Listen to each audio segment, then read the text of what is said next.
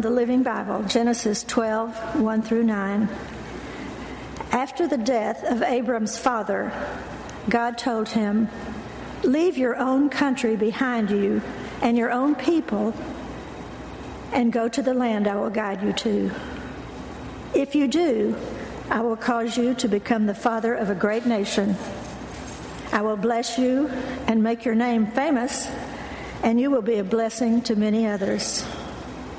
I will bless those who bless you and curse those who curse you, and the entire world will be blessed because of you." So Abram departed as the Lord had instructed him, and Lot went too. Abraham was 75 years old at that time. He took his wife Sarai, his nephew Lot, and all his wealth, the cattle and slaves he had gotten in Haran, and finally arrived in Canaan. Traveling through Canaan, they came to a place near Shechem and set camp beside the oak at Moreh. This area was inhabited by Canaanites at that time. Then the Lord appeared to Abraham and said, "I'm going to give this land to your descendants." And Abram built an altar there to commemorate the Lord's visit. Afterwards, Abram left that place and traveled southward to the hilly country between Bethel on the west and Ai on the east. There he made camp and made an altar to the Lord and prayed to him. Thus he continued slowly toward the Negev. May the Lord add his blessing to this reading of his word.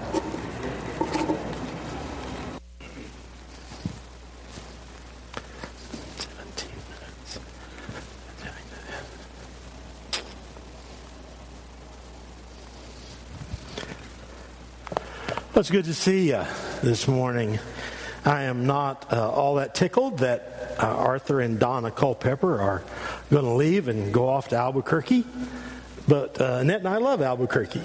We had we worked with the church there, University Church of Christ. It had to be there, and we liked the balloon festival. And so they said we could come and watch balloons together, and that would be great. Anyway, we ask God to bless you on your way. That'll be good. And Quinn brothers, man, oh man, you have kind of grown up into something. It's sort of amazing. And while you've done that, your dad has maintained his. Well, he's gotten a little older too, but that's good. And Jess, you've done a good job raising your older brother. You've done a great job. And all this. And we as a church just kind of continue to walk along with y'all. And we love you a lot. We love you a lot. We're going to keep on doing that. This morning, we're going to talk about Abraham. And we're going to talk about journeying with God. We're going to talk about pilgrimage. We're going to talk about caravanning. We're going to talk about moving with God. I have friends I've got some friends in Tennessee who are going through a remarkable process right now. They have a nice house in Murfreesboro. He's on the administrative staff at Middle Tennessee State. And they have sold their house in prospect of retiring, and they have bought a huge pickup. It's turbocharged diesel, big, huge. They were here. They showed us how big it was on the parking lot at Terry's Barbecue, which is one of the best places to admire a truck in Austin. And then they talked about the 34-foot long trailer they were going to buy to pull behind it. And this week, they took delivery. Their house is sold. And they begin their going around the country shortly. Have any of y'all ever wanted to do that? Just sell out and just get the RV and go around the country? Yeah. Well, what if you were invited to that kind of a journey? In the reading that we have here in Genesis chapter 12, and if you read the parallels that are in Scripture, one of the great ones is to read Stephen's account of the call of Abraham in Acts chapter 7. And in a little while, we'll read a bit in Hebrews chapter 11 about Abraham. But the story is the story of God speaking to Abraham and telling him it's time to move. And it's time to move out of settled places. It's time to move out of houses with foundations. It is time to move out of comfortable neighborhoods. It is time to move.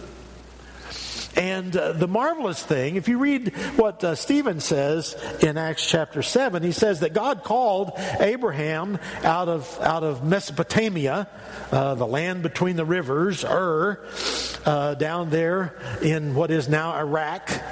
And he called him, and Abraham went out, and he took his father with him, and he went up to Haran, which is up the Euphrates and Tigris rivers, up northwest into what is now Syria.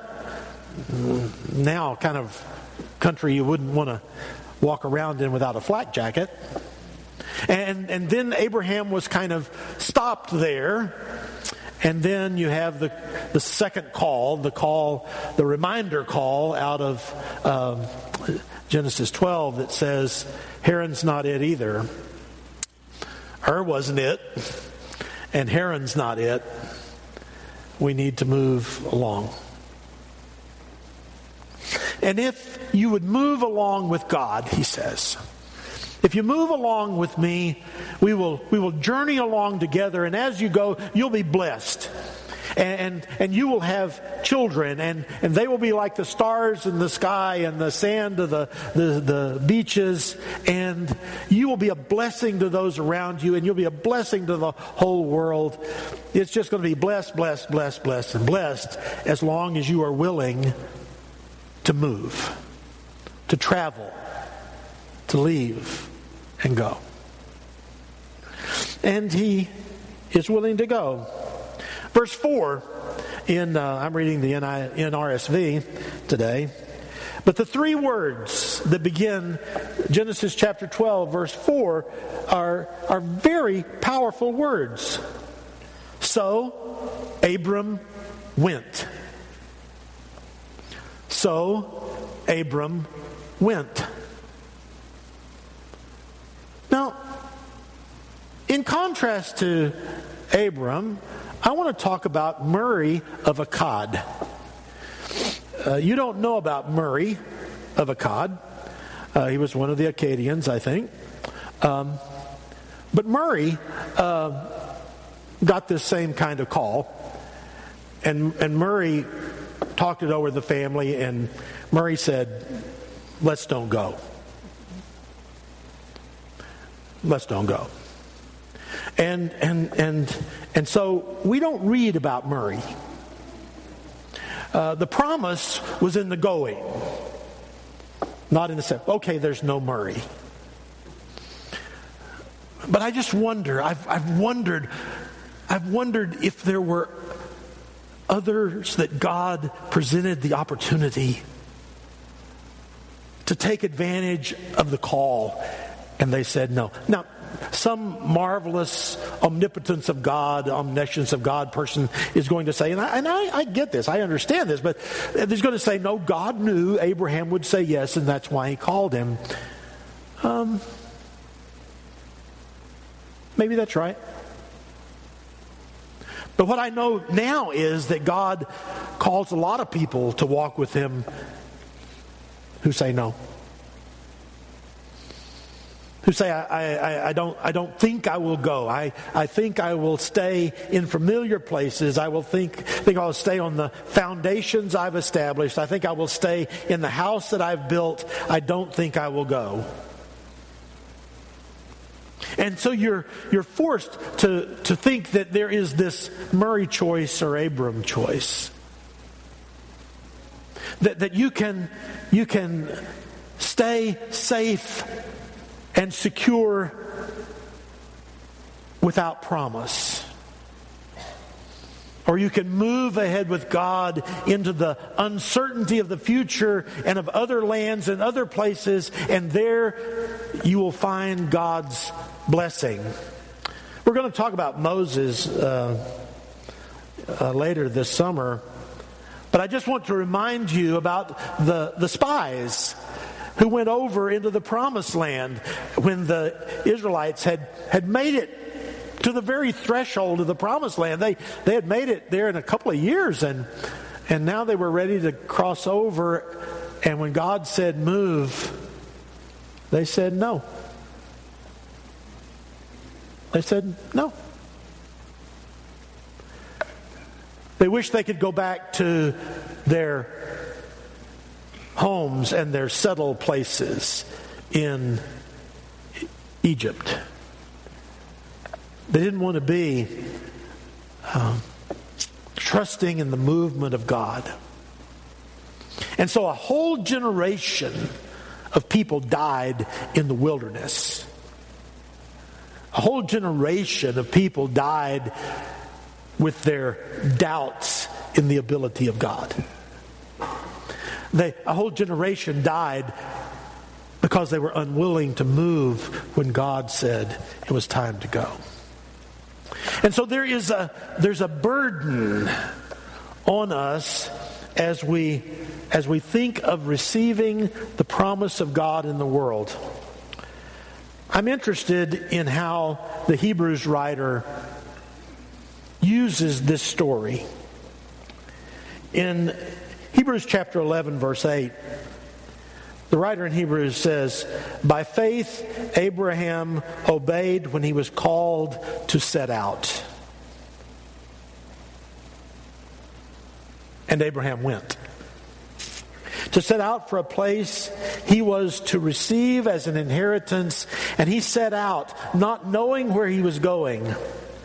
By faith he stayed for a time in the land he had been promised, as in a foreign land, living in tents, as did Isaac and Jacob, who were heirs with him of the same promise. For he looked forward to the city that has foundations, whose architect and builder is God. By faith he had this son, even when he was too old and Sarah was barren." And look at verse 13. "All of these died in faith without receiving the promises, but from a distance they saw and greeted them. They confessed that they were strangers and foreigners on the earth, for people who speak this way make it clear they are seeking a homeland. If they had been thinking of the land that they had left behind, they would have had opportunity to return. But as it is, they desire a better country, that is a heavenly one. Therefore God is not ashamed to be called their God. Indeed, He's prepared a city for them." We wanted to come out here. I wanted us to come out here at about 7 minutes till 10.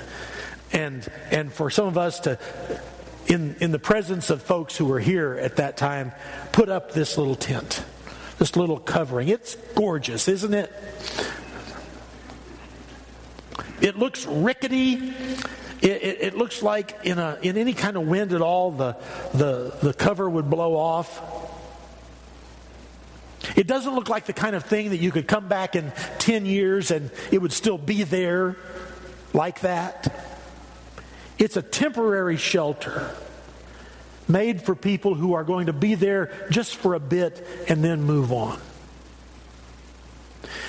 Abraham was called to go from his house to this. Well, maybe harder than that. To go to this and to say, now this is your home. Your home is on the journey with God. Your address is not 4201 6th Street, or Apple Valley Road in Heron. Your address is on the journey with God.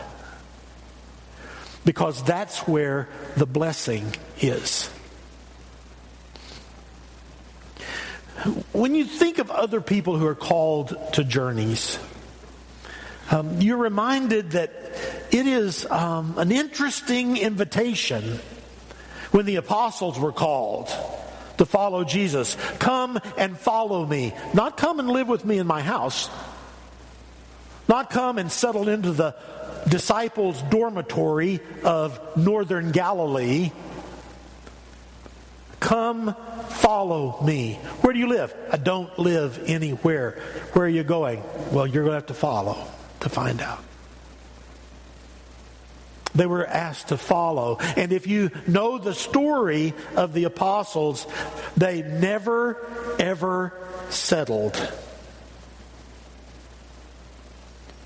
They kept going until they had been allowed to discharge their function of witnessing to the death and resurrection of Jesus. The Apostle Paul, if you remember the call of Paul, I like that, the call of Paul. In Acts chapter 9, Jesus stops Paul in the middle of what is sort of his settled life. He lives somewhere in Jerusalem. He knows who he is. He knows what his address is in the world. He's a Pharisee. He is a keeper of the law. He is a defender of the faith. He can triangulate his position in the world very easily. But Jesus stops him, and Jesus calls him. And Ananias, the guy that he meets in Damascus, says, God, evidently you don't know who this is. I'm supposed to go see Saul? And Jesus says to him, no, you can go talk to him, because he will see what he will suffer for this call. He's not being called into the suddenly transfixed on the road to Damascus Hall of Fame. He's being invited to a journey that's going to cost him every day of his life. As we say about Paul sometimes, you would have been able to read the story of his ministry when you hugged him and felt the scars down his back.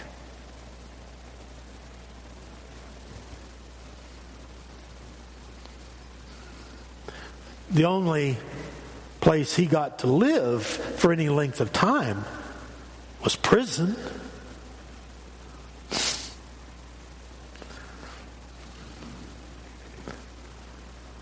And so here we are,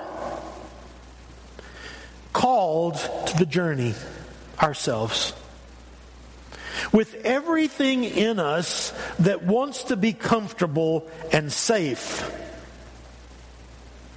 with everything in us that wants to have our position and our status.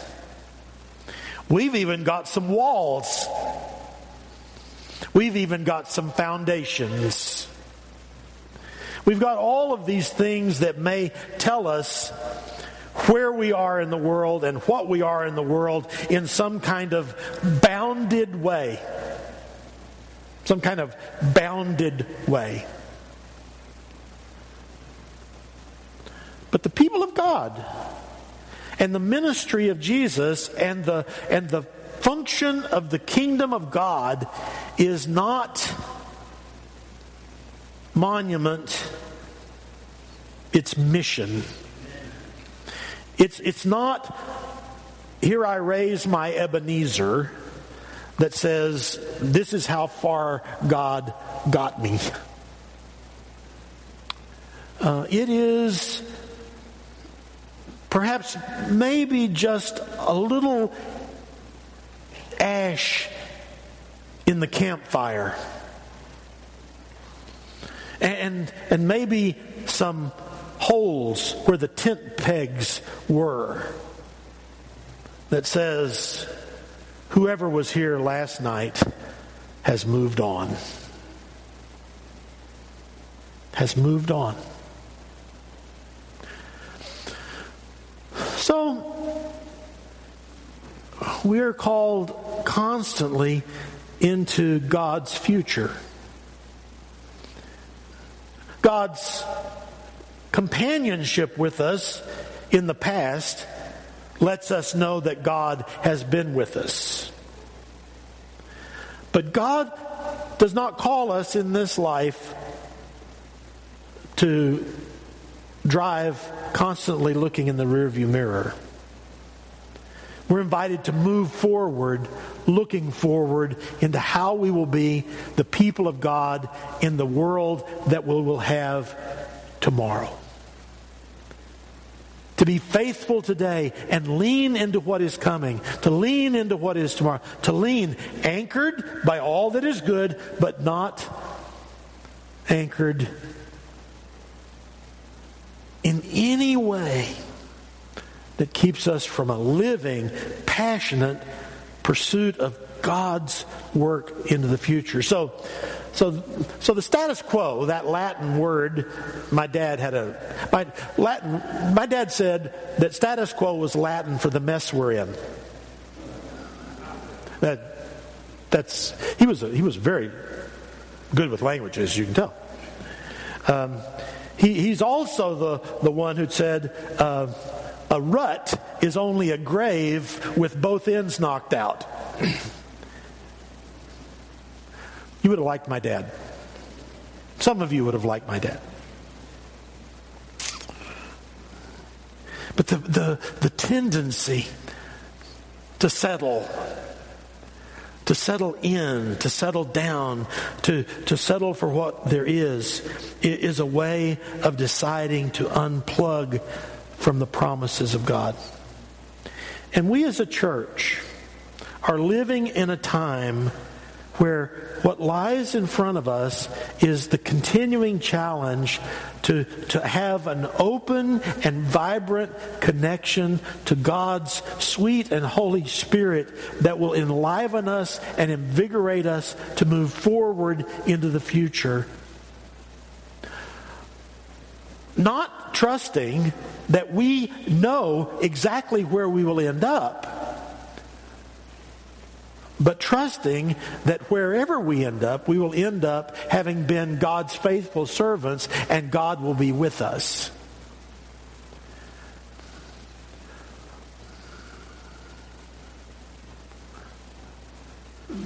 Some people can get spooked if people talk about changes.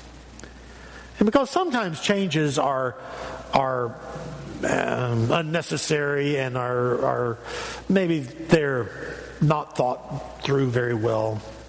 Maybe they're sort of personal ideas and vendettas. Change can be an ugly thing. It can be. But change is also woven into the fabric of life as it is. It's woven into the fabric of life as it is. Some of us don't want to have our pictures retaken because we like the one that's in the directory from 20 years ago. Because it says something about us that's not true anymore, but it's a truth we admire. It's like going through security at the airport and handing them your driver's license, and the guy says, and when will this person be here? Yeah.